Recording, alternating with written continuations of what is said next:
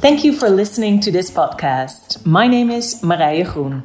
In today's episode, within the area of fixed income, it is possible to steer the portfolio in the desired direction by using ESG building blocks. But how to combine fixed income with ESG? That's something that we'll discuss today with Paul Sims, head of EMEA ETF Fixed Income Product Management at Invesco. Hi, Paul. Welcome. Hi, Maria. Thanks Good for to have having you. Me. Great. Quite a title, I have to say. It's a mouthful.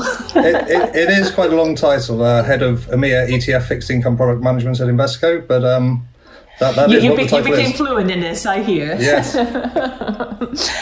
So we're connecting with you. You're in London, right? That's right. So how's the situation over there? And maybe you could briefly introduce yourself to our listeners. Okay, so I'm Paul Sims. As you mentioned, I have a very long title of Head of EMEA ETF Fixed Income Product Management at Invesco.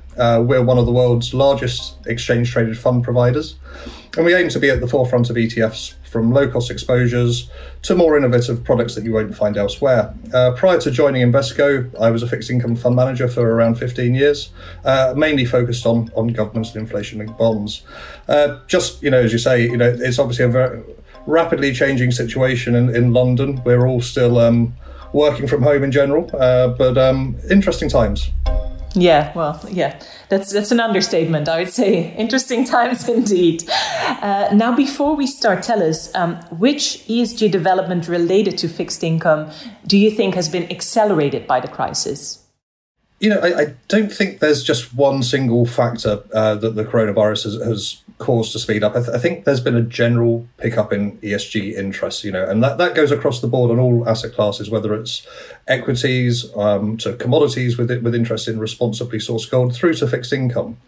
But, I think the real thing that has happened is that the market volatility has allowed investors to change their asset allocation, and within that, when they're selecting new products, they are looking to go towards the greener side of what is available. So I think this reallocation has really been an opportunity for investors to maybe look at what they're holding and what they would like to be holding and use it as a way of changing things.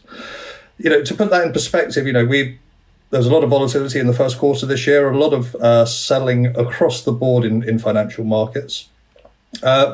But we had a big turnaround from the end of March onwards. There's been around 25 billion of net new assets in EMEA ETFs, fixed income ETFs, which is around a 9% increase on where we were at the end of last year. However, if you look at the breakdown between ESG and non-ESG within that space, overall, as I say, is up around 9%. ESG is up around 25%. So you can see that there's a quite marked difference between the allocation decisions that are being made, and we're seeing a very similar theme in equity space as well.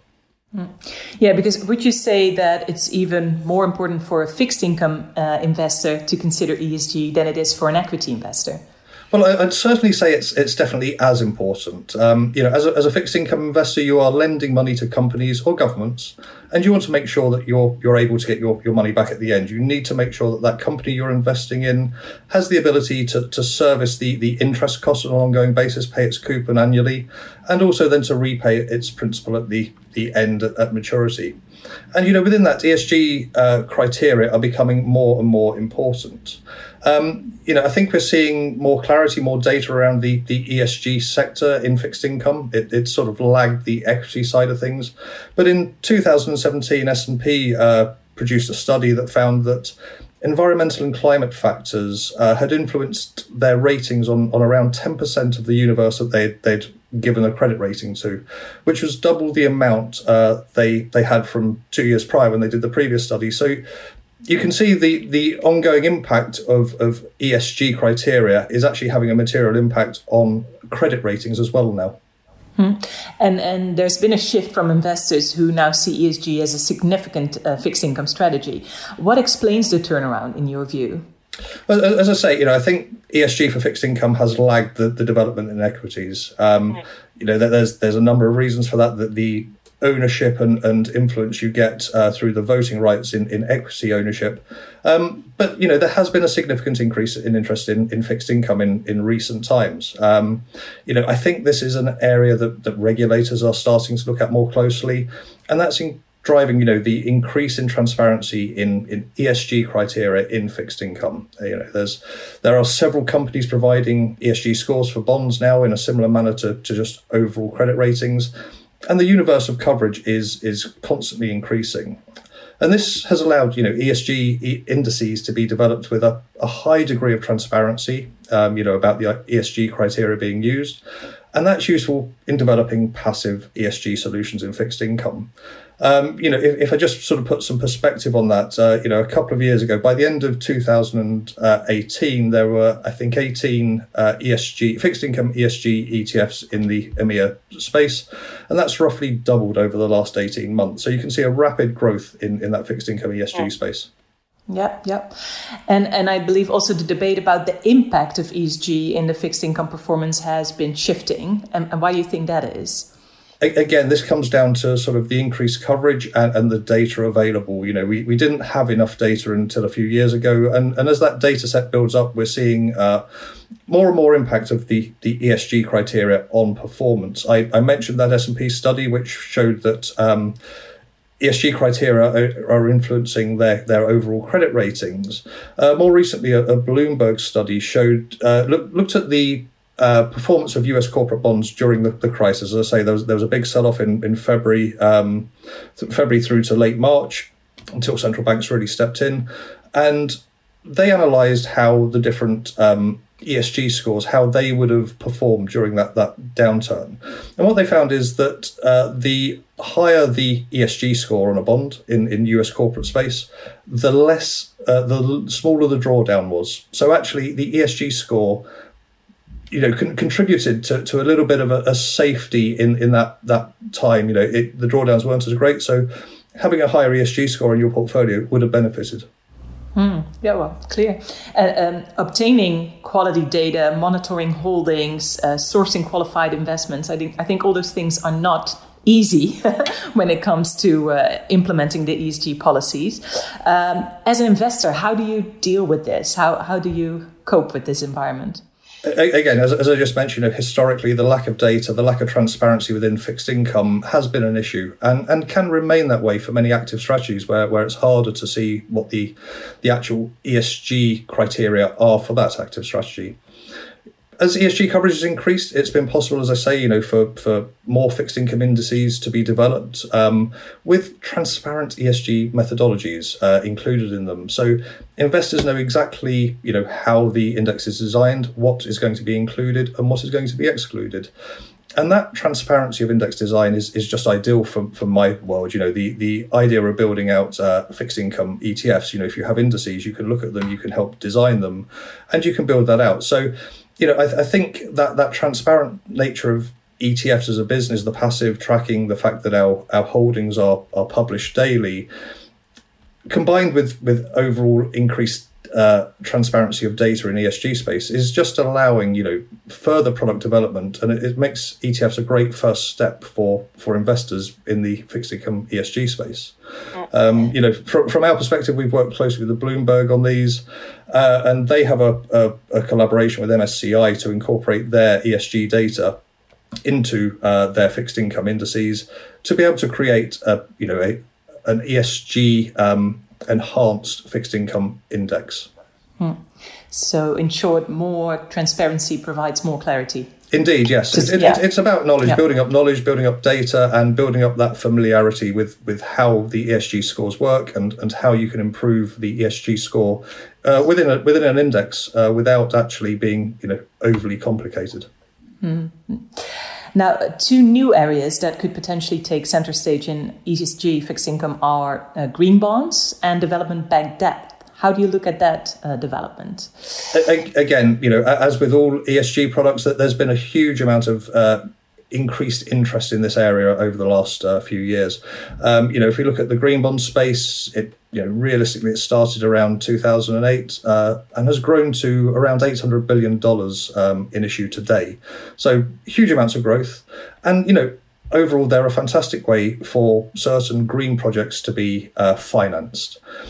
From my perspective, the one thing I'd say about green bonds is that they're quite narrow in their focus. They are designed there to finance environmental projects that there's a great place for them. It's a great way of financing those projects, but it's a relatively narrow focus.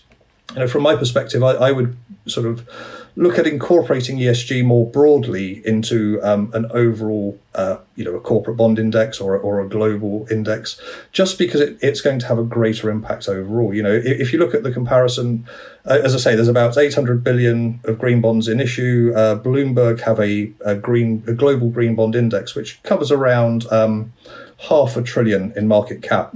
If you compare that with the Bloomberg Global Aggregate Index, that's covering 63 trillion in market cap. So you can see the difference in impact. If you can apply your ESG criteria to a broader index, you're going to have a greater impact overall. And do you think it's possible to construct a fully diversified and an ESG compliant fixed income portfolio that not only delivers on that social responsibility, but of course also on the performance? What are your views? Yes, indeed. And that's the balance that needs to be decided upon. So, in general, if you look at the different shades of green from lighter through to darker, you get different characteristics. So, the greater the increase in ESG score, normally the greater the tracking difference will be, the tracking error will be relative to a broad non-ESG index. So you could look at a relatively light ESG index, such as an ESG screened index, which will just have some exclusions. That will be a relatively small increase in ESG score relative to a non-ESG index. But its characteristics will be very similar and its performance will tend to be quite similar. You then move through to something that's much darker green in its nature, a sustainable index. And that will have both exclusions of the worst companies according to ESG criteria, but it will also have not just those negative screens, it will have positive screens as well to only include the best in class. Now, by doing so, you narrow the universe quite dramatically. And by doing so, by making it a much narrower universe, you will increase that tracking error relative to a broad non-ESG index. So, there's a balance to be struck between, how green do you want to be and how much tracking can you accept versus a base index. And, from our perspective, we worked closely with Bloomberg on a design of an index where we exclude the worst companies, those with a 0 score in ESG rating, and those that are involved in certain businesses that you wouldn't want to include in your index, such as military weapons and civilian firearms. But then we've also added a tilt to the rest of the portfolio. So we don't exclude, or we don't go to just best in class and have a positive screen, but we have a tilt towards the higher ESG scoring issuers in that index. And in doing so, we're getting a broad index that has very similar characteristics to a base index, but is giving you a material increase in ESG score. So we think there's a nice balance there. Now, fixed income investing is primarily about diversifying the risks that are associated more with equity investing. Does it mean that ESG considerations are mainly a risk mitigation exercise? Well, from my perspective as a fixed income specialist, I would say there's a lot more to fixed income than just diversifying the risks associated with equity investing. But within fixed income, ESG goes further than just risk mitigation. ESG to me is more about that responsible ownership. The asset management industry has a duty to use its influence for the greater good, and whether that's through engagement on the equity side or creating green benchmarks for passive fixed income investors that that will put pressure on companies to change their behaviour. If they exist inside more indices, the green indices, there's going to be more desire to own those bonds. They're going to exist in more indices, which just helps those companies out on their cost of financing. Now, if we look around the world, I think almost every country has at least one problematic ESG issue, whether it's the nuclear power generation in France, the death penalty in the US, or human rights in China, just to name a few. Does this make sustainable investment in government bonds extra complicated in your view? The difference between countries is quite interesting. It is quite difficult in some ways. It does make it difficult from the perspective of creating an index or an ETF to get something that will work for investors across several different countries. You look at nuclear power, some countries are in favour of it, some are against it. So trying to get a product that suits all can be quite difficult. For government bonds specifically, I've mentioned the MSCI collaboration with Bloomberg on the corporate side. MSCI also do have a process for rating government debt and rating government. So it is possible to create ESG versions of government bond indices too. There's obviously a slightly different way of looking at it, looking at governments or countries relative to companies. So the environmental criteria include things like the country's natural resources and the ability to harness or protect those resources. The social side will look at human capital and the ability to develop a healthy workforce and maintain that healthy workforce. And governance is really looking at the political, financial and judicial systems within the country, to ensure that there's going to be stability. So you can take these criteria at a broad level and apply them to governments in a similar way that you do to corporates. Just has to have slightly different definitions of what those criteria are. Right. So you provide a framework nevertheless, but then you look at the countries separately to see how those apply. Exactly. And as I say, this is the ETF and the index design and the way ETFs are designed to track an index is very much about the transparency. So, investors may agree or disagree with the exact methodology, but they can at least see exactly what the ETF is trying to do, and hopefully by doing so, and also engagement with our investors, we can continue to improve those. Right. Now, one thing that may be preventing faster ESG adoption is the perceived absence of suitable instruments. How do you look at that? Again, I mentioned at the start the rapid growth of ESG and fixed income more recently. It has lagged equity development over the previous years, but it is definitely rapidly increasing now. I mentioned, a couple of years ago, the end of 2018, there were, I think, 18 fixed income ESG ETFs. There's now around double that number, so there's been rapid growth in that space. And what that's really doing, it's doing a couple of things. As you're bringing a wider choice to the market. So when there were only a few ESG products out there, investors might have looked at it and said they wanted the ESG fixed income solution, but the one that was available wasn't quite right. With a wider choice, as I mentioned, you have these various shades of ESG screened at the light end of the scale through to sustainable indices at the much heavier ESG scores on the other end of the scale. And investors can really choose where to position themselves now along that scale. So we're getting to a stage where there's kind of an ESG solution for all. Now, what that's doing, as I mentioned, we are now seeing on the reallocations that have happened around the coronavirus pandemic, investors are choosing those green solutions. So I think, it's kind of as there are more products there becomes more interest, and that then means that more products are developed, which increases interest again. So, we're kind of at the tipping point for fixed income, for ESG and fixed income at the moment, in my opinion. We're just on that cusp of seeing, really, really heavy inflows that we've seen in equity markets over the last few years. Now, as a final item in this podcast of today, let's take a moment to discuss engagement and fixed income investing. Bondholders do not have voting rights. According to you, should engagement actually be part of ESG integration efforts? Yes, it should. Once again, the engagement, the idea of engagement, I think, is an area that's lagged in fixed income relative to equities, which is also, potentially why ESG has lagged in fixed income space relative to equities over the last few years.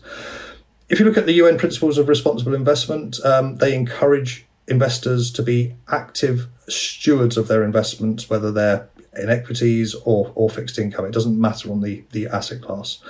So, as I mentioned earlier, ESG criteria can affect performance. So engaging and encouraging issuers of debt to do the right thing could enhance the performance of your investment. It should also lead to investors having a better understanding of their debt issuers. The improved ESG disclosures by companies, mitigating financial risks would all be a positive outcome from an investor's point of view. So, I think everything that sort of leads to that inclusion of ESG criteria into fixed income is beneficial, and you going that step further with engagement will only improve the transparency and the understanding of that area. Thank you very much, Paul. That's quite all right. I would like to thank today's guest, Paul Sims, Head of EMEA ETF Fixed Income Product Management at Invesco. This podcast about fixed income and ESG is offered to you by Invesco. It was recorded as part of a series dedicated to the Fonds Event 2020 Strategy Shift. For more podcasts, please visit fondsevent.nl. And if you'd like to know more about fixed income and ESG, please check out the Invesco website, invesco.nl.